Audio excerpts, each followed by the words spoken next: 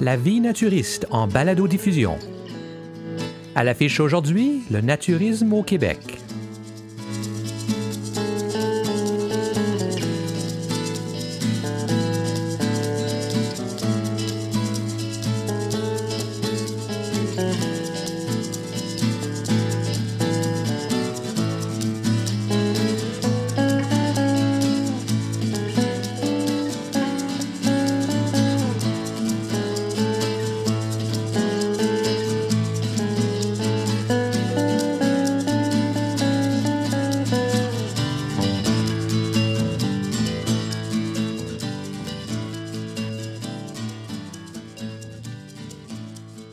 Bonjour et bienvenue à cette première édition de La vie naturiste en balado-diffusion.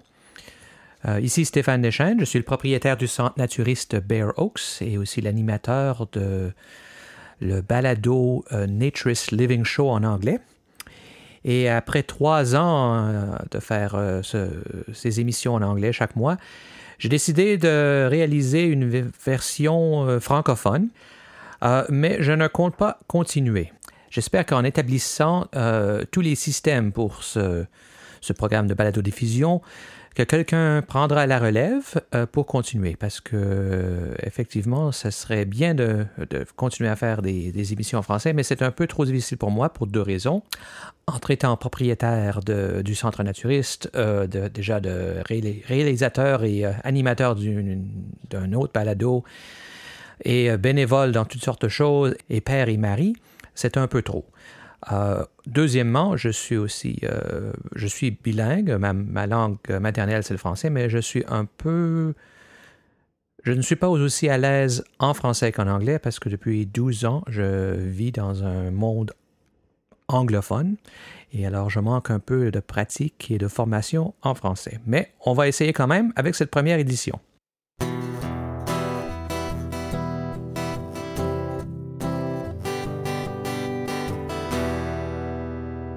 Alors, le naturisme, ce n'est pas juste se déshabiller, se mettre nu. C'est un principe de vie, c'est une mode de vie, un art de vie qui comporte des bienfaits sur les plans physiologiques et psychologiques, autant qu'environnemental, social et moral. Nous vivons dans une société où nous sommes constamment bombardés par des messages qui suscitent en nous une honte ou un sentiment d'insécurité au sujet de notre corps. Et on nous dit toujours que notre seul mérite consisterait à atteindre des idéaux de beauté impossibles et presque mythiques. Et en même temps, notre corps, considéré comme un objet, se trouve hyper sexualisé. Alors, le naturisme, c'est vraiment l'antidote à ces 2 maladies de notre monde. Et c'est une philosophie que nous vivons, certainement dans notre centre naturiste à Bear Oaks, mais c'est aussi la différence entre le naturisme et le nudisme. Alors, si vous avez déjà visité le centre naturiste de Bear Oaks, juste au nord de Toronto, vous avez probablement remarqué qu'il y a un chemin nommé Weiss Lane. Et ça, alors, c'est nommé après Michel Weiss, qui, en 1977, a fondé la Fédération québécoise de naturisme. Il était aussi un des premiers membres du centre naturiste de la Pommerie, et il vient juste de sortir un livre, Nu simplement, nudité, nudisme et naturisme. Alors l'été passé, l'été 2011, je me suis assis avec Michel pour discuter le naturisme au Québec. Le naturisme, c'est une manière d'être bien dans sa peau et d'être en contact avec la nature. Et la meilleure façon d'être bien dans sa peau, c'est de ne rien porter, parce que les vêtements sont des traces de notre appartenance à la civilisation, notre appartenance à une société. Alors c'est très intéressant, c'est très important de porter des vêtements, ça nous permet de faire beaucoup de choses, ça nous permet de communiquer, ça nous permet de jouer le rôle qu'on se sent appelé à jouer dans la société, donc de jouer un jeu aussi, de séduire, ça nous permet de séduire aussi les vêtements. Donc il y a beaucoup d'avantages aux vêtements, mais le vêtement peut aussi devenir un carcan. Ça peut aussi devenir une prison. Et il est important, parfois, de laisser tomber les vêtements pour se retrouver soi-même dans la nature. Alors le naturisme, c'est ça. C'est la détente maximale à laquelle on peut aspirer dans un environnement qui nous ressemble. Parce que tout est nu sur la terre, autour de nous, les arbres sont nus, les animaux sont nus, à plumes ou à poil. Alors on est dans le même esprit, dans le même état d'esprit que l'ensemble de la création. Alors c'est extrêmement reposant. Et quelle est la différence entre le naturisme et le nudisme? Ah, ça c'est une très très grande question. On peut répondre que il n'y a pas de différence. On peut répondre que les termes sont interchangeables pour beaucoup de gens. Mais on peut aussi répondre que le mot nudisme est limité parce qu'il fait référence à la simple nudité, tandis que le mot naturisme fait référence à, ce que je disais à l'instant, un contact avec la nature dont la nudité fait partie. La nudité est un élément, à mon avis très important, central du naturisme. En tout cas, c'est l'élément le plus visible. C'est pourquoi les naturistes parlent de la nudité, parce que le reste, personne n'a d'objection à ce qu'on ait un contact avec la nature. Au contraire, aujourd'hui, de plus en plus, il y a des mouvements écologiques, des mouvements d'environnement, etc. Mais quand on parle de nudité, là, ça soulève des objections. Donc, il faut en parler, parce que ça ne va pas de soi. Ça ne va pas de soi dans la société. C'est pourquoi il y a des centres naturistes où on est obligé d'aller derrière des clôtures, parce qu'on ne peut pas le faire partout, parce que ce n'est pas accepté. Bon. Alors, donc, moi, je préfère utiliser le terme naturisme parce qu'il est plus complet. Maintenant, il y a aussi le fait qu'on parlait de nudisme autrefois, je veux dire dans les années 20, 30, 40, on en parlait plutôt que de naturisme parce que le terme naturisme n'incluait pas la nudité à l'époque. En France, par exemple, il y avait une fédération de naturistes, mais qui ne s'occupait que d'alimentation, d'hygiène, etc., et qui excluait la nudité. Et même à une certaine époque, en France, il y a eu 2 fédérations naturistes, une avec la nudité et l'autre sans. Alors, vous voyez, bon, maintenant, ensuite, le terme nudisme est devenu beaucoup plus utilisé par ceux qui n'en font pas. Autrement dit, les nudistes, ce sont les autres. Nous, on est les bons naturistes, les autres, ce sont les méchants nudistes. Alors, donc, ce terme a pris une coloration péjorative. Voyez. Ensuite, alors il y a un autre aspect dont il faut... En Europe, parce qu'aux États-Unis, tu ne dirais pas que c'est comme ça. C'est exactement ce que j'allais dire. C'est que il faut parler d'un autre aspect, c'est la question de langue. Ce dont je vous parle, c'est en langue française. Mais aux États-Unis, par exemple, ou en Australie, on a utilisé beaucoup plus longtemps le terme nudisme. Et même en Australie, c'est allé jusqu'à décembre 2010, parce que c'est en décembre 2010 que la Australian Nudist Federation a officiellement changé de nom et est devenue la Australian Naturist Federation par un vote de ses membres. Et un vote qui n'a été remporté qu'à 65%, je pense, 65 ou 70%. C'est-à-dire qu'il y a encore 30 ou 35% des naturistes australiens qui préfèrent se dire nudistes. Vous voyez, jusqu'au décembre 2010. Alors, donc, ça a été beaucoup plus lent. L'apparition du mot naturisme a été beaucoup plus lent dans les pays anglo-saxons. Ceux qui ont beaucoup fait pour faire accepter le terme naturisme aux États-Unis, c'est évidemment Lee Baxendale, celui qui a fondé The Naturist Society, à partir du mouvement Free Beaches. D'ailleurs, moi, en 1977, quand j'ai fondé la Fédération québécoise de naturisme, très vite, j'ai pris connaissance du mouvement des plages libres aux États-Unis, Free Beaches, et par un ami québécois anglophone qui allait souvent aux États-Unis. Bref, j'étais en contact avec Lee Baxendale. Et nous avons eu beaucoup d'échanges à cette époque-là, Lee et moi, et je lui ai parlé du mouvement naturiste français, enfin, que j'avais connu. Et puis, j'ai dit que j'avais créé la Fédération québécoise de naturisme. On a beaucoup échangé sur ces termes. Et c'est après ça qu'il a décidé de prendre le terme naturisme, quand il a créé The Naturist Society. Il l'a créé juste après The Free Beaches, le mouvement Free Beaches. Donc, et je me rappelle très très bien, Lee Baxendale a dit, le terme naturisme n'est pas connu en Amérique, enfin aux États-Unis, c'est à nous de lui donner un sens. Autrement dit, il avait une volonté pédagogique et il a imposé ce terme. Ce terme est devenu beaucoup plus populaire aux États-Unis grâce à The Naturist Society. Parce que auparavant, tous les clubs s'appelaient nudistes. Hein? Bon, au Canada anglais, c'est un peu pareil. Moi, j'ai utilisé le terme naturisme, et puis après ça, quand la Fédération canadienne de naturisme a été créée, elle a adopté ce terme aussi. Alors donc, on a popularisé ce terme. Ça a été beaucoup plus long, par exemple, en Italie. En Italie, dans les pays fortement marqués par la religion catholique, et donc où le corps est considéré comme un lieu de péché, de perdition, etc., le terme nudisme, avec sa coloration péjorative, est resté là beaucoup plus longtemps.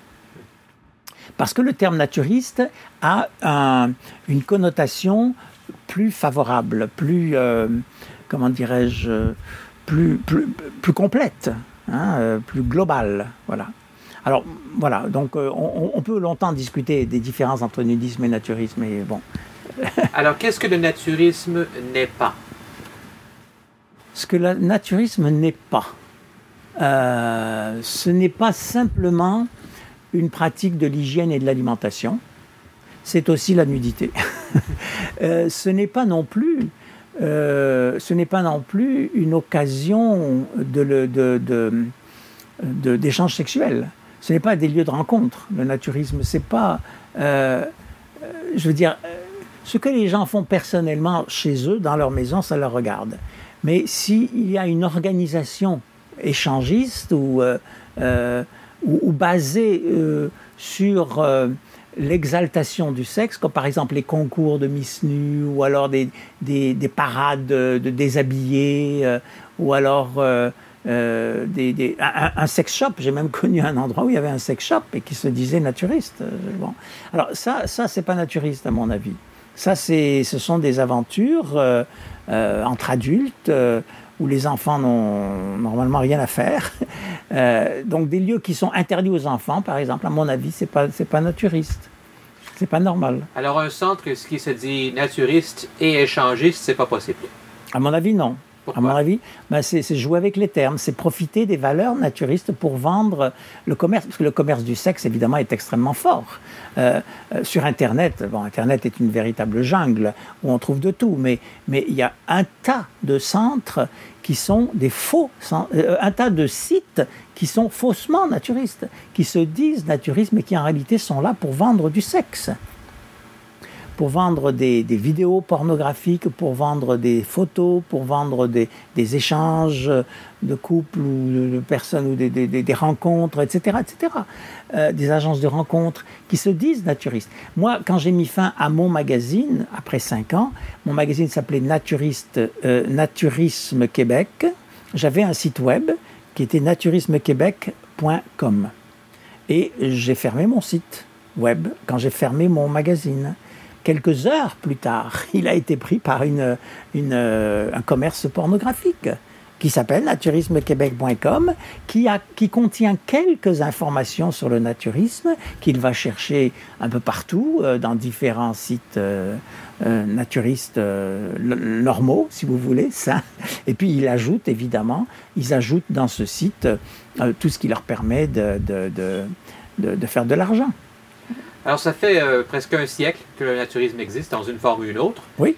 Et encore, le monde textile pense encore que c'est le sexe, le naturisme. Pourquoi? Parce que ça fait un siècle qu'on dit que ce ne l'est pas, mais ça continue à être dans la culture populaire.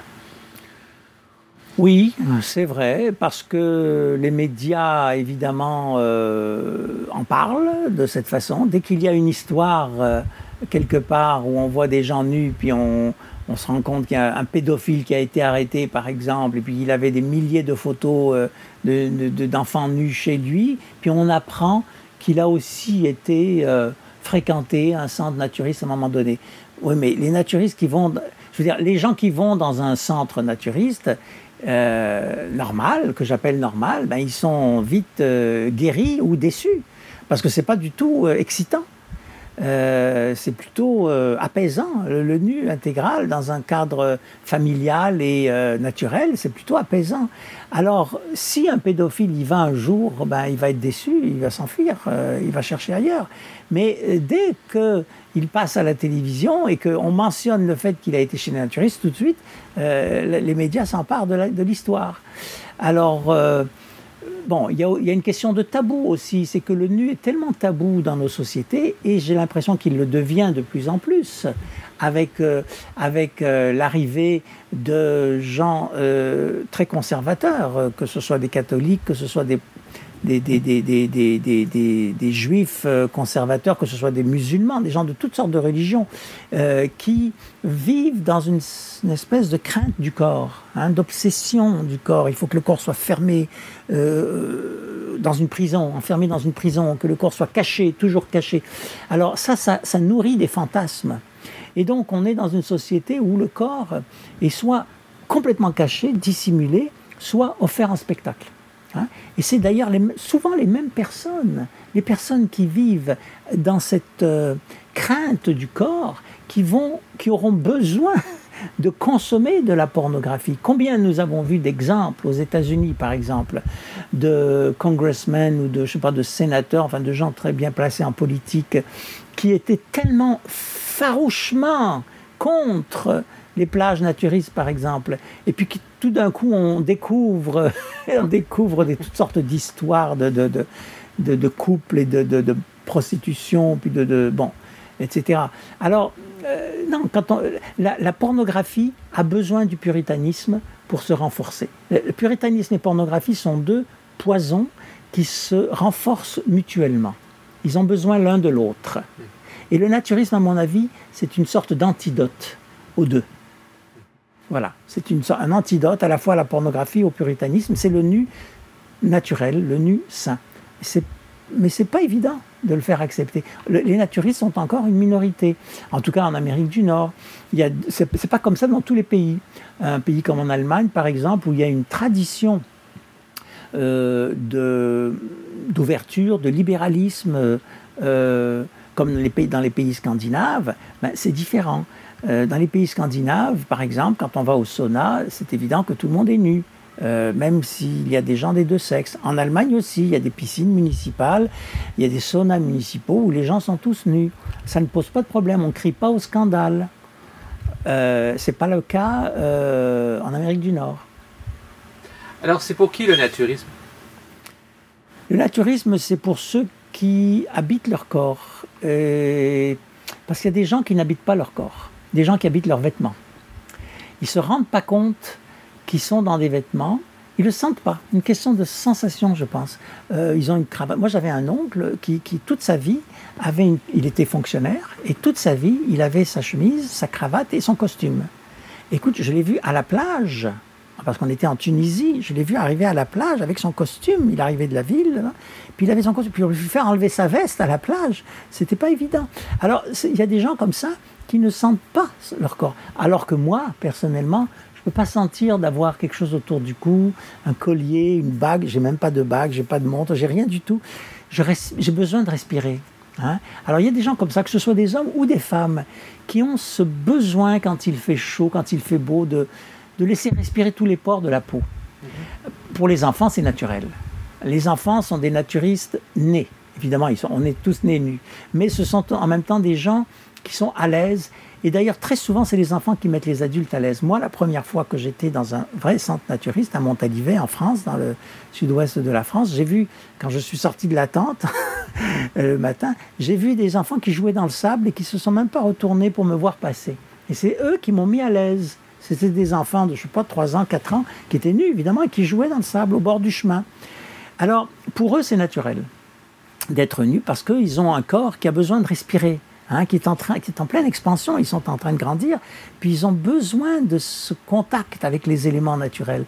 Et il y a des gens qui, toute leur vie, vont avoir besoin de ce contact. Et moi, je dis tant mieux, parce que c'est très sain.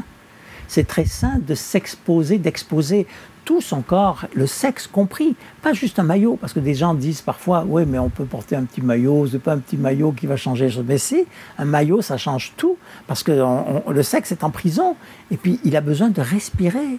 Je veux dire, c'est tellement agréable. Une femme enceinte, par exemple, elle est tellement heureuse quand elle ne porte rien. On a l'impression qu'elle fait un tout avec la nature. Le soleil, recevoir le soleil, se baigner nu, c'est comme si on se baignait pour la première fois de sa vie. Moi, je dis aux gens qui l'ont jamais fait, si vous voulez voir le bien que ça fait de se baigner nu, vous avez l'habitude de vous baigner nu dans votre baignoire. Alors la prochaine fois, mettez un maillot de bain dans votre baignoire, chez vous. Et vous me direz si vous êtes à l'aise. Alors je dis, vous comprendrez tout le bienfait qu'il y a à l'enlever. Et quand on nage nu pour la première fois, c'est comme si on nageait pour la première fois de sa vie. Enfin, pour moi, ça tient presque du retour à l'enfance, du retour au fœtus. C'est comme si on était dans le ventre de sa mère. Enfin, on peut aller très très loin dans l'analyse, mais je pense que ça a énormément de bienfaits sur le plan physiologique, sur le plan de la santé, sur le plan psychologique aussi, parce que ça, accepter son corps, c'est pas évident pour tout le monde. Il y a des gens qui toute leur vie vont garder des hontes, des petits malaises. Les vêtements sont très pratiques pour cacher des petites imperfections. On a tous des imperfections. Il y a toujours des choses qu'on n'aime pas en soi. Une femme, par exemple, elle va trouver que ses seins ils sont pas égaux. Il y en a un trop gros, un trop maigre. Ils tombent trop. Il y a toutes sortes de choses qu'on n'aime pas chez soi. Eh ben, le fait de tout laisser tomber, ça permet de s'accepter d'une façon extraordinaire, parce qu'on voit des gens on voit toujours des gens qui sont ou plus gros que nous, ou plus maigres si on se sent maigre, ou plus vieux, ou plus ridés. Et puis eux, ils s'acceptent. Alors ça m'aide, moi, à m'accepter comme je suis. Donc ça joue un rôle extraordinaire sur l'acceptation de soi. Donc ça a un effet thérapeutique, absolument. La logique que tu dis est très claire, mais je suis certain qu'il y a du monde qui nous écoute, là, qui se disent qu'ils comprennent la logique, mais ils ne sont pas capables d'essayer. Pourquoi c'est si difficile? C'est très difficile parce que plus on y pense et plus on fantasme là-dessus. Et c'est très difficile d'imaginer qu'on puisse être nu, d'imaginer que la réalité est très différente de ce qu'on imagine. Parce qu'on nourrit des fantasmes, on nourrit des préjugés. On nourrit des préjugés. On pense qu'on va être l'homme, par exemple, il pense qu'il va être en érection, qu'il va avoir une érection. Or ça n'arrive pas. C'est très, très, très rare. Et quand ça arrive, on a toujours une serviette avec soi, parce que les naturistes, ils ont toujours une serviette sur l'épaule pour pouvoir s'asseoir quelque part, de façon agréable. Et donc, on n'a qu'à mettre sa serviette autour de la taille, et puis c'est tout. Personne ne va remarquer. Je veux dire, les gens ne font pas de remarques. L'homme a peur d'avoir une érection, donc de ne pas pouvoir se contrôler, et la femme, elle a peur d'être l'objet du regard des autres. Alors, c'est deux attitudes complètement différentes, celle de l'homme et celle de la femme. Mais dans les deux cas, on se rend compte que ce sont des craintes tout à fait injustifiées. La réalité de l'expérience naturiste est beaucoup plus simple. Bien sûr, il faut psychologiquement être prêt. Il y a des gens qui ne seront jamais prêts, qui vont y penser. Moi, j'ai vu quelqu'un arriver à la piscine naturiste à Montréal, quand je m'occupais des activités urbaines à Montréal. Il est arrivé, c'est un homme à peu près dans la cinquantaine. Il est arrivé à la porte, puis il dit « Je suis prêt à faire ma première expérience naturiste ». Il avait du courage, parce que moi, je n'aurais pas commencé dans une piscine en ville. Moi, j'ai commencé dans la nature très loin.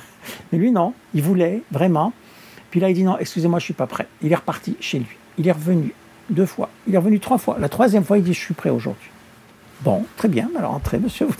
Alors je l'ai amené au vestiaire, et puis bon, tout le monde était nu autour de lui, il est allé dans les douches, tout ça. Puis c'était, je me rappelle très bien, un dentiste, dans la cinquantaine, et puis il était d'origine arménienne, et là je le revois dans l'eau, puis il était là comme hébété, et j'avais l'impression qu'il flottait. Il dit j'ai l'impression de flotter. Il dit je comprends pas que ce soit si simple. Il dit mais il se passe rien de spécial. Je dis non, rien du tout. Mais il dit j'ai l'impression d'être comme au paradis. Enfin, je sais pas, il était comme transfiguré, ce monsieur-là. J'étais très très surpris, mais en même temps, je comprends que pour certaines personnes c'est important. Certaines personnes c'est un cap à franchir, c'est une étape, c'est une barrière psychologique à franchir. Et des fois, c'est pas facile, ça prend du temps. Mais bon, il y a des gens qui vont jamais y arriver, puis des gens qui vont y arriver assez facilement. Ça dépend de l'éducation qu'ils ont eue, ça dépend de leur environnement familial. Mais je me méfie des gens qui, dès le début, me disent « Oh, moi, j'ai aucun problème avec la nudité, tout ça ». Moi, je me méfie un petit peu. Moi, je trouve que... Mais comme tu dis, là, on est tous nés naturistes, on est nés nus, les enfants sont naturellement des naturistes. Oui. Qu'est-ce qui arrive? Comment est-ce qu'on va de là à une place où ça devient tellement difficile de faire ce qui devrait être naturel? Ben, on n'est pas tous nés dans le même genre de famille. Je veux dire, pour les enfants, c'est naturel, mais moi, je viens d'une famille juive nord-africaine, très pudique. Moi, j'ai 2 frères, j'ai pas de sœur, 2 frères plus jeunes. J'ai jamais vu mes frères nus à la maison, ni mon père, bien sûr. Je veux dire, on avait tous des sous-vêtements, et puis on mettait les pyjamas par-dessus les sous-vêtements, puis on allait se cacher dans la salle de bain pour se changer. Puis non, c'est une famille très puritaine. Et j'ai découvert le naturisme quand j'ai quitté mes parents, mais bon, de façon tout à fait accidentelle. Alors non, moi, ça a été une forme de libération, la découverte du naturisme. Donc, je suis allé contre mon éducation, mais seulement à l'âge adulte. Enfin, j'aurais jamais pu faire ça quand j'étais jeune, même quand j'allais au high school, parce que j'étais à l'école anglaise. J'allais au high school et puis il y avait la période de gymnastique. Et à la fin de la période de gymnastique, il fallait aller se doucher. Et moi, je n'osais pas parce que j'étais gros, hein, et puis je n'osais pas me montrer aux gens. Alors je faisais semblant d'être allé sous la douche, je me mouillais les cheveux seulement et je restais tout habillé, puis avec ma sueur, et puis je retournais au cours. Alors je n'osais pas me montrer nu à mes camarades. Donc ça dépend des familles. Ça dépend des familles. Maintenant, bien sûr, au moment de la puberté, la plupart des jeunes, ils ont besoin, ils sentent les transformations dans leur corps, donc il leur est très difficile à cette période-là de se montrer nus, les petits garçons comme les petites filles, les jeunes, je dirais, les jeunes garçons comme les jeunes filles à l'âge de 15, 16, 17 ans, c'est évident. Donc c'est une période qui dure 2 ans, 3 ans, enfin plus pour certains, moins pour d'autres, mais c'est une période qu'il faut respecter. Ça fait partie de l'évolution normale de l'être humain. Alors, il y a beaucoup de gens qui étaient avec leurs parents, qui étaient naturistes quand ils étaient enfants, puis ils ont cessé de l'être, et puis souvent, heureusement, ils reviennent au naturisme quand ils ont une famille, ils ont des enfants, là, ils se rendent compte que c'est très agréable d'être là avec des enfants. Alors, si une personne sent qu'elle voudrait essayer le naturisme, ouais, mais elle est gênée par son corps, ouais. Comment est-ce que tu suggérais qu'elle essaye ça, qu'elle y arrive? Ben, la façon la plus simple, c'est d'aller sur ce qu'on appelle une plage libre. Alors, une plage libre, ça peut être n'importe quoi. Ça peut être un endroit où vous allez trouver 2, 3, 4 personnes nues quand il fait beau, ou personne, ou alors 15, 20, 50, 100. Bon, c'est très variable. Une plage libre, ça peut être plus ou moins toléré, plus ou moins reconnu. Alors, le principe d'une plage libre, c'est que on y va en maillot, on enlève son maillot, et puis là, on voit si ça va bien, on garde le maillot sous la main. S'il y a des gens qui arrivent, qui risquent de se plaindre, ou la police, ou n'importe quoi, il faut vite remettre le maillot. Alors, on reste toujours habillé dans sa tête. Hein. C'est pour ça que moi, je dis que la plage libre, c'est à la fois le vestibule du centre naturiste, mais c'est aussi la caricature du centre naturiste. C'est-à-dire, c'est l'endroit où il y a des gens cachés dans les buissons qui vont nous observer. C'est l'endroit où, comme je disais, on reste habillé dans sa tête. C'est l'endroit où il y a toutes sortes de balais du maillot qui se fait. On voit des gens qui mettent leur maillot pour aller se baigner, qui l'enlèvent ensuite pour prendre du soleil. Il y a des gens qui font exactement l'inverse. C'est-à-dire qui enlèvent leur maillot pour aller se baigner, qui le remettent pour prendre du soleil ou pour marcher sur la plage. Ils restent obsédés par le maillot. Il y a des femmes qui enlèvent le haut, qui gardent le bas, qui enlèvent le bas, qui gardent le haut. Enfin, il y a un jeu de striptease permanent sur les plages libres. Maintenant, dans certaines plages libres, heureusement, il y a une forme d'acceptation, de tolérance beaucoup plus grande. Par exemple, au Canada, il y a celle de Vancouver, Wreck Beach, où on peut trouver des milliers de personnes sur la plage, et où il y a une forme d'organisation. C'est la même chose à Hanlan's Point Beach, à Toronto, et on m'a dit à Crystal Crescent Beach, où je ne suis pas allé, à Halifax. Mais c'est tout. Je veux dire, il n'y a pas d'autres plages libres officiellement reconnues par des autorités au Canada. Au Québec, il y a la plage d'Oka. Oka, c'est un parc provincial où il y a des panneaux partout qui disent nudisme interdit partout. Très bien, mais vous allez sur la plage et là, si vous savez où c'est-à-dire vous arrivez là où se trouve l'eau, vous marchez à peu près 20 minutes vers la gauche en regardant l'eau et vous allez trouver une concentration de personnes nues qui peut aller à plusieurs centaines. Je veux dire, on a déjà compté 1200 personnes nues en même temps sur cette partie de la plage d'Oka. Il n'y a aucune reconnaissance officielle. Au contraire, le parc continue à dire que c'est interdit, mais il n'y a pas de On pourchasse pas les naturistes, mais par contre, il y a tout un mélange. Là, il y a des gens nus, des gens habillés, à moitié ou non. Il y a des gardiens qui patrouillent, et puis donc on se sent relativement en sécurité. Il y a une forme d'organisation, si vous voulez. À ce moment-là, dès qu'il y a une forme d'organisation, on peut parler de naturisme. C'est-à-dire, si on y va, l'erreur que font plusieurs personnes qui ne sont jamais allées, à Oka par exemple, c'est de rester à la lisière de la partie naturiste. C'est-à-dire de rester au tout début, entre la partie textile et la partie naturiste. C'est là qu'ils vont se faire le plus embêter.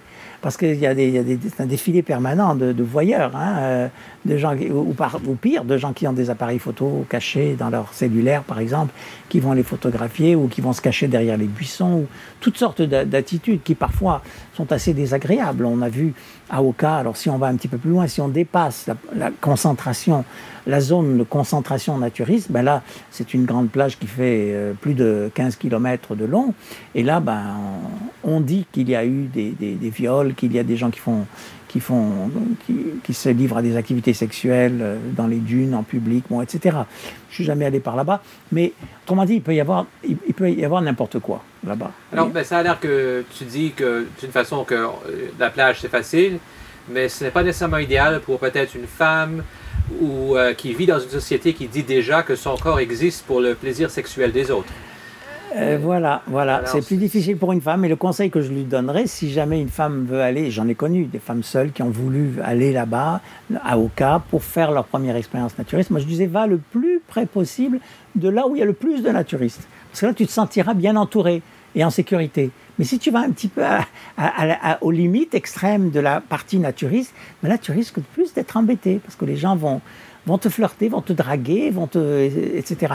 Ce qu'on ne voit jamais dans un centre naturiste. Dans un centre naturiste, il y a un contrôle des gens à l'entrée, et puis si quelqu'un a une attitude désagréable, insistante ou n'importe quoi, il va être expulsé tout de suite. Donc là, on a la paix. Mais aller d'emblée dans un centre naturiste, quand on n'a jamais fait ça, c'est peut-être un peu plus difficile, parce que les gens sont obligés de payer, comme je disais, quelque chose, un droit d'entrée, de franchir une barrière qui n'est pas seulement matérielle, mais qui est aussi psychologique, une barrière derrière laquelle les gens sont nus. Les gens ont la possibilité d'être nus, et même le premier règlement de tous les centres naturistes que je connais, c'est la nudité est obligatoire quand la température le permet. Alors, il y a un certain nombre de règles comme ça que se sont données les centres naturistes pour avoir la paix, pour dissuader les voyeurs. Parce qu'un voyeur, qu'est-ce qu'il aime ? Il aime regarder sans être vu. Alors, c'est ça le voyeur. Donc, pour dissuader les voyeurs, on dit le nu est obligatoire quand la température le permet. Mais, alors, il y a des gens pour qui c'est difficile à accepter. Il y a des gens qui pensent que c'est une obligation, c'est une contrainte, qui sont obligés de se déshabiller dès qu'ils franchissent la barrière. C'est pas comme ça que ça se passe. Mais parce que les gens se font toutes sortes d'idées fausses, souvent, à propos de la première expérience naturiste. Comme je disais, très souvent, la première expérience naturiste, elle est nourrie par un grand nombre de préjugés, de fantasmes, et plus on y pense, et plus on trouve ça excitant et insurmontable. Et en réalité, c'est beaucoup plus simple. C'est beaucoup plus simple qu'on l'imagine. Alors moi, je crois à la vertu pédagogique des articles bien écrits sur le naturisme, des livres. Je viens de terminer un livre sur le naturisme, ou ce que nous faisons en ce moment, une conversation. Je pense que ça joue un rôle important, ça démystifie la chose pour les gens. Alors peut-être que ça va aider certaines personnes à comprendre. Est-ce que tu penses, il y a certains centres où la nudité est facultative. Est-ce que tu penses que ce serait plus facile d'aller dans un centre comme ça? Non, je ne pense pas. Parce que je me suis déjà trouvé dans un centre comme ça qui s'appelait le Four Seasons en Ontario. Et là, j'ai vu des gens porter toutes sortes de tenues incroyables qui attiraient l'attention sur leurs organes sexuels. Par exemple, des gens qui portaient des maillots transparents ou enfin en grosses mailles, qui les enlevaient, qui enlevaient le maillot dans la piscine et puis qui le remettaient. Alors, on voit toutes sortes d'attitudes et le problème, c'est que il y a une espèce de surenchère du vêtement. À partir du moment où les gens portent des vêtements, ils vont porter des bijoux, ils vont porter des talons hauts, les dames vont porter des talons hauts, toutes sortes d'accessoires vestimentaires qui vont accompagner le maillot, par exemple des robes ouvertes, des chemises ouvertes, etc. Alors là, ça donne une ambiance, ça crée une ambiance de titillation ou une ambiance de séduction. Enfin, c'est un défilé érotique finalement, comme dans les piscines textiles. Dans les piscines textiles, le climat est nettement érotique parce que le maillot de bain, c'est un instrument de séduction. Les maillots sont de plus en plus petits et de plus en plus...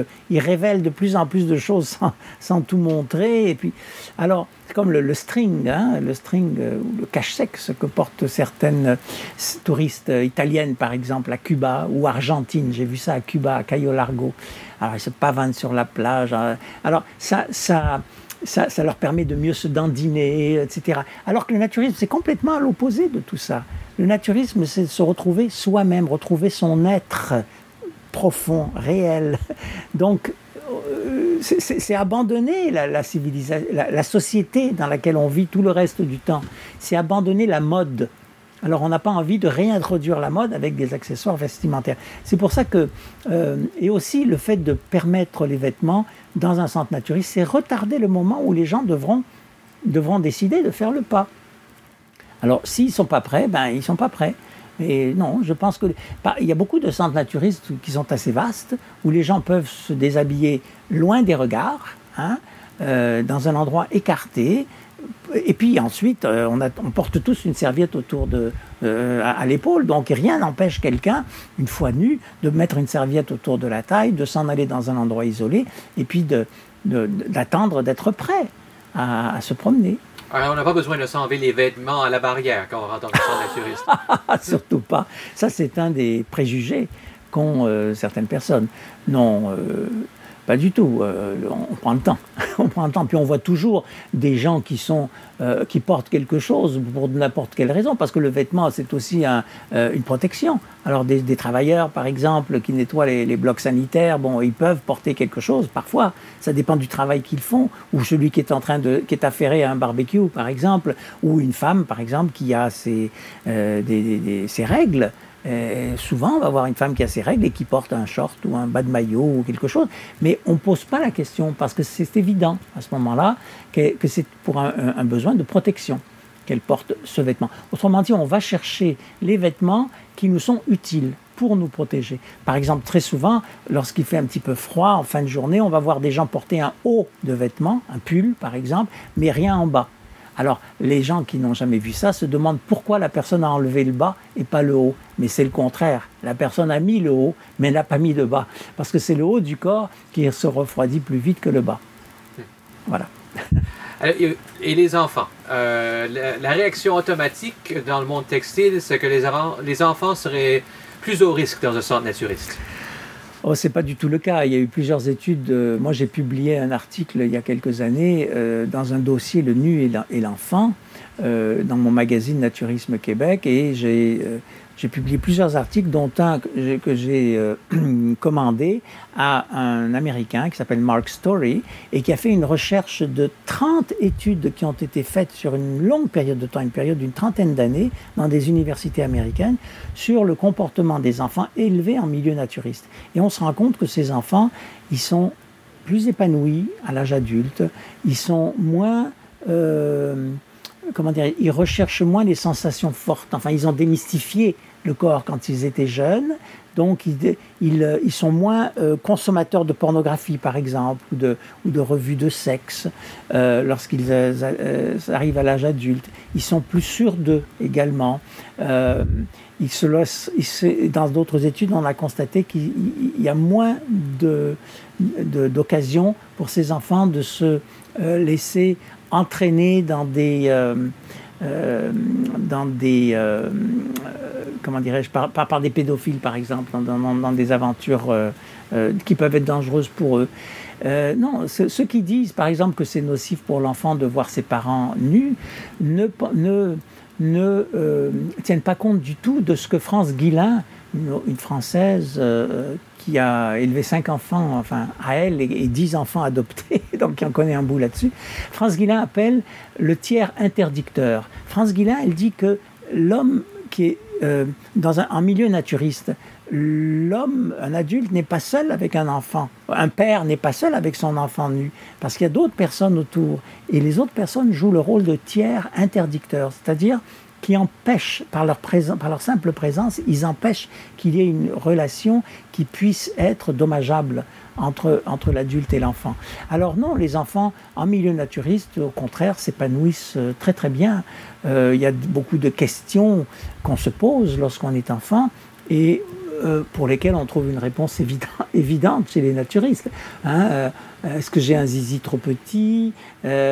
Pourquoi est-ce que je n'ai pas de poils? Enfin, toutes les questions que se posent les enfants, en voyant des gens de tout âge, de toutes conditions, de toutes formes, en milieu naturiste, on trouve une réponse et un apaisement à ce genre d'interrogation. Une chose qui m'a toujours frappé, c'est que je n'ai jamais vu de graffiti dans les toilettes, dans les centres naturistes.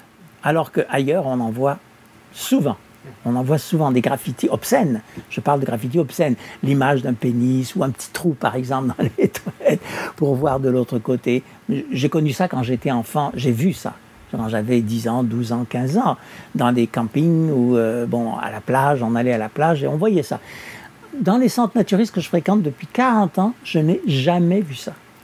Ça me paraît évident, parce que les gens n'en ont pas besoin, simplement. Il y a du monde qui disent que ça doit attirer quand même les pédophiles, et c'est pour ça que les enfants ne doivent pas être là, parce qu'ils sont en danger. Mais un pédophile, d'abord, il va être très déçu parce que il risque de ne pas trouver satisfaction.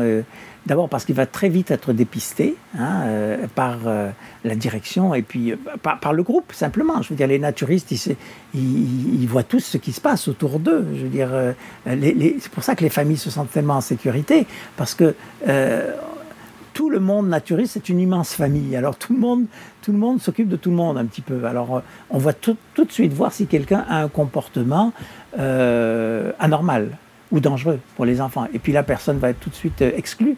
Mais aussi la personne risque d'être très déçue, parce que les enfants naturistes, ils ne se laissent pas faire comme ça, comme les autres enfants à la sortie d'une école. Hein.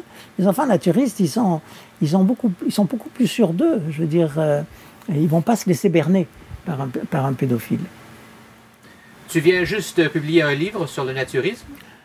C'est un livre basé d'abord sur mon parcours personnel, mon expérience personnelle de découverte du naturisme, ce que j'ai compris aussi du phénomène, parce que en fait, on arrive au naturisme de façon assez spontanée, assez innocente, je dirais, comme une forme de libération, comme une expérience nouvelle dans notre vie.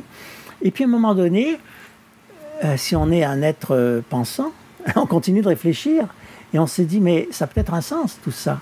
C'est-à-dire le contact avec la nature, les relations entre les individus, l'éducation des enfants, l'aspect légal, la loi, qu'est-ce que la société dit, comment est-ce que la société se protège entre guillemets contre la vue du nu imposé. Alors donc il y a plein d'aspects que j'ai voulu étudier, que j'ai étudié pendant très longtemps dans des articles. Et en fait, ce livre, c'est le résultat d'une quarantaine d'années d'articles que j'ai publiés un peu partout. Et j'ai fini par en rassembler un certain nombre, à trouver une structure. J'ai publié des articles en français, en anglais. J'ai envoyé des lettres aux journaux, par exemple. Je suis quelqu'un qui envoie souvent des lettres au courrier des lecteurs. Je l'ai fait en 1976, par exemple, quand il y a eu les Olympiques à Montréal. Et je voulais que le gouvernement canadien, que le commissaire des Olympiques accepte que les nageuses est-allemandes puissent concourir nues, comme elles l'avaient demandé. Ah. Oui, ils avaient demandé, ils ont dit on pratique toujours nu, on voudrait pouvoir concourir nu, parce que sinon on perd quelques centièmes de seconde quand on met un maillot. Ça c'était en 1976, alors j'avais écrit une lettre aux journaux pour soutenir la demande des nageuses est-allemandes. Voilà, alors j'ai fait ça pendant très très longtemps, et donc j'ai rassemblé un certain nombre d'articles et puis j'en ai ajouté, bien sûr, j'ai ajouté tout un chapitre sur un panorama du naturisme mondial, enfin une petite histoire du naturisme mondial depuis l'origine en Allemagne en 1903 avec le parc de la Libre Lumière de Munich jusqu'à aujourd'hui. Alors en Europe, en Amérique du Nord, en Afrique, enfin comment ça s'est répandu. Et voilà, donc il y a plusieurs aspects dans ce livre, c'est-à-dire je parle du point de vue hygiénique, point de vue santé, médical, comment prendre le soleil intelligemment. Hein, comment font les naturistes d'expérience?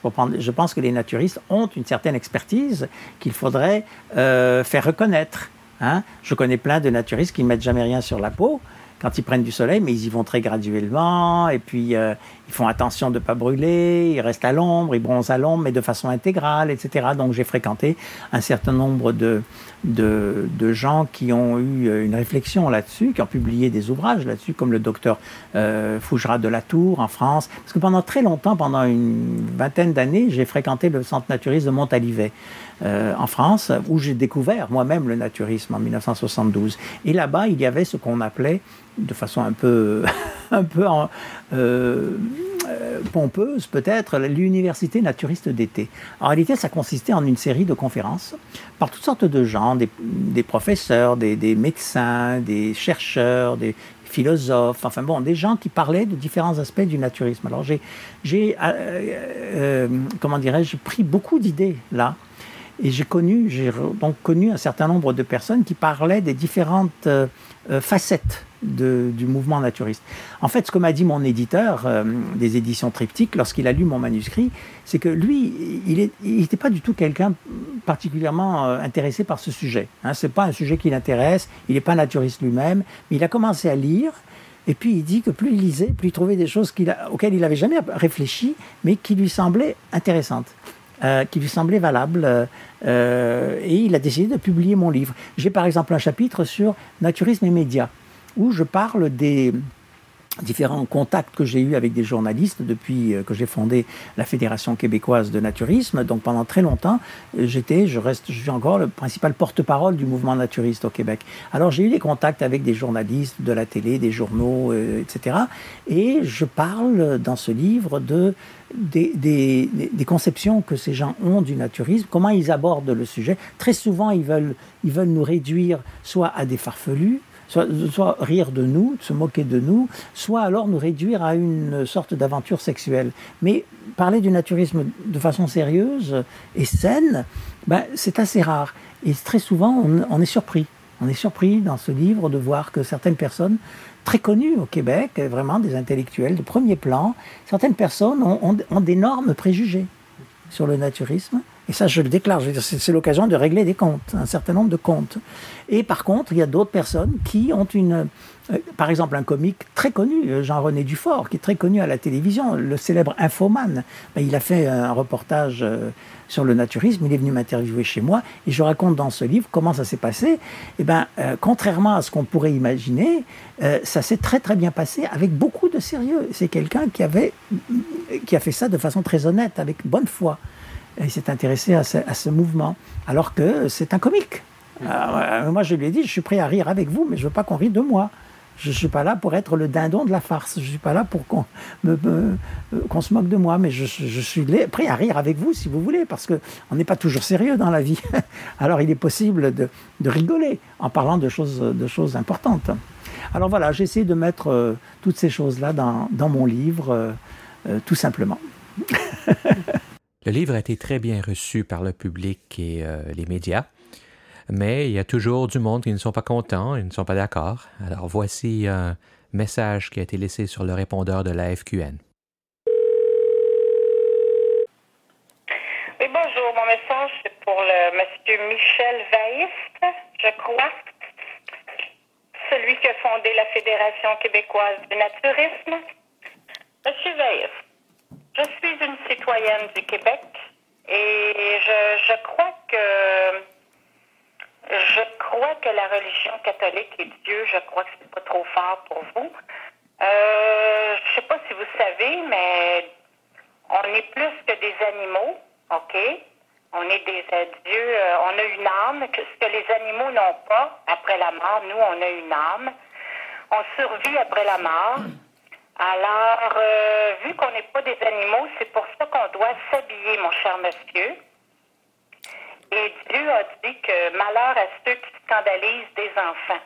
OK? On ne doit jamais... Moi, le naturisme avec les enfants, je trouve ça odieux et je trouve ça épouvantable. C'est un vrai scandale. Et puis aussi, mon cher monsieur, la deuxième raison qu'on ne doit pas se mettre nu devant tout le monde, c'est que c'est une question d'hygiène aussi. OK? Vous dites que on peut commencer ça dans la maison en passant l'aspirateur. Mais l'hygiène, c'est quoi vous en faites, là? Hein? L'hygiène, des fois, il y a des personnes qui sont incontinentes, ou bien non, les enfants aussi, ils ont besoin de couches ou tout ça. Mais c'est quoi? Moi, là, ça sert à rien. Là, le naturisme, là, c'est vraiment odieux, mon cher monsieur. C'est une grave erreur de faire ça. Très grave erreur. Devant Dieu, c'est très grave. C'est vraiment pas correct. Alors, mon cher monsieur, vous avez vraiment pas eu une bonne idée quand vous avez fondé la Fédération québécoise du naturisme. C'est parce que vous comprenez rien à la vie ou quoi? Est-ce que vous savez pourquoi vous êtes sur Terre? Est-ce que vous croyez en Dieu? Alors, si vous répondez non aux deux questions, c'est parce que oui, vous avez un gros problème, monsieur. Bonjour et bonne journée. Merci de m'avoir laissé m'exprimer, ça m'a fait du bien. Merci, bonne journée.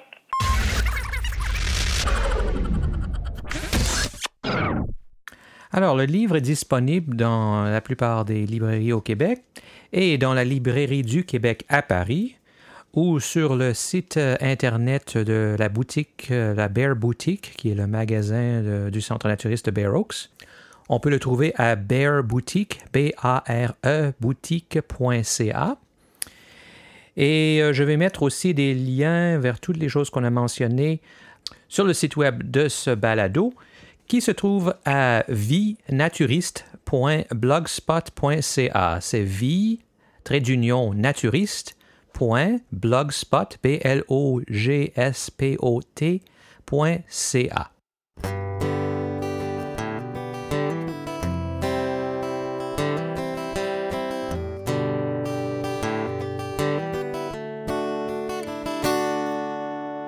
Alors, c'est tout pour cette émission.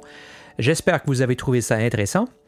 Comme j'ai dit, je fais seulement la réalisation de cette première émission pour essayer de lancer le programme de balado-diffusion, La Vie naturiste, et j'espère que quelqu'un d'autre prendra la relève. Alors, si ça vous intéresse, mettez-vous en contact avec la Fédération québécoise de naturisme et donnez-leur vos coordonnées. Merci d'avoir écouté et à la prochaine.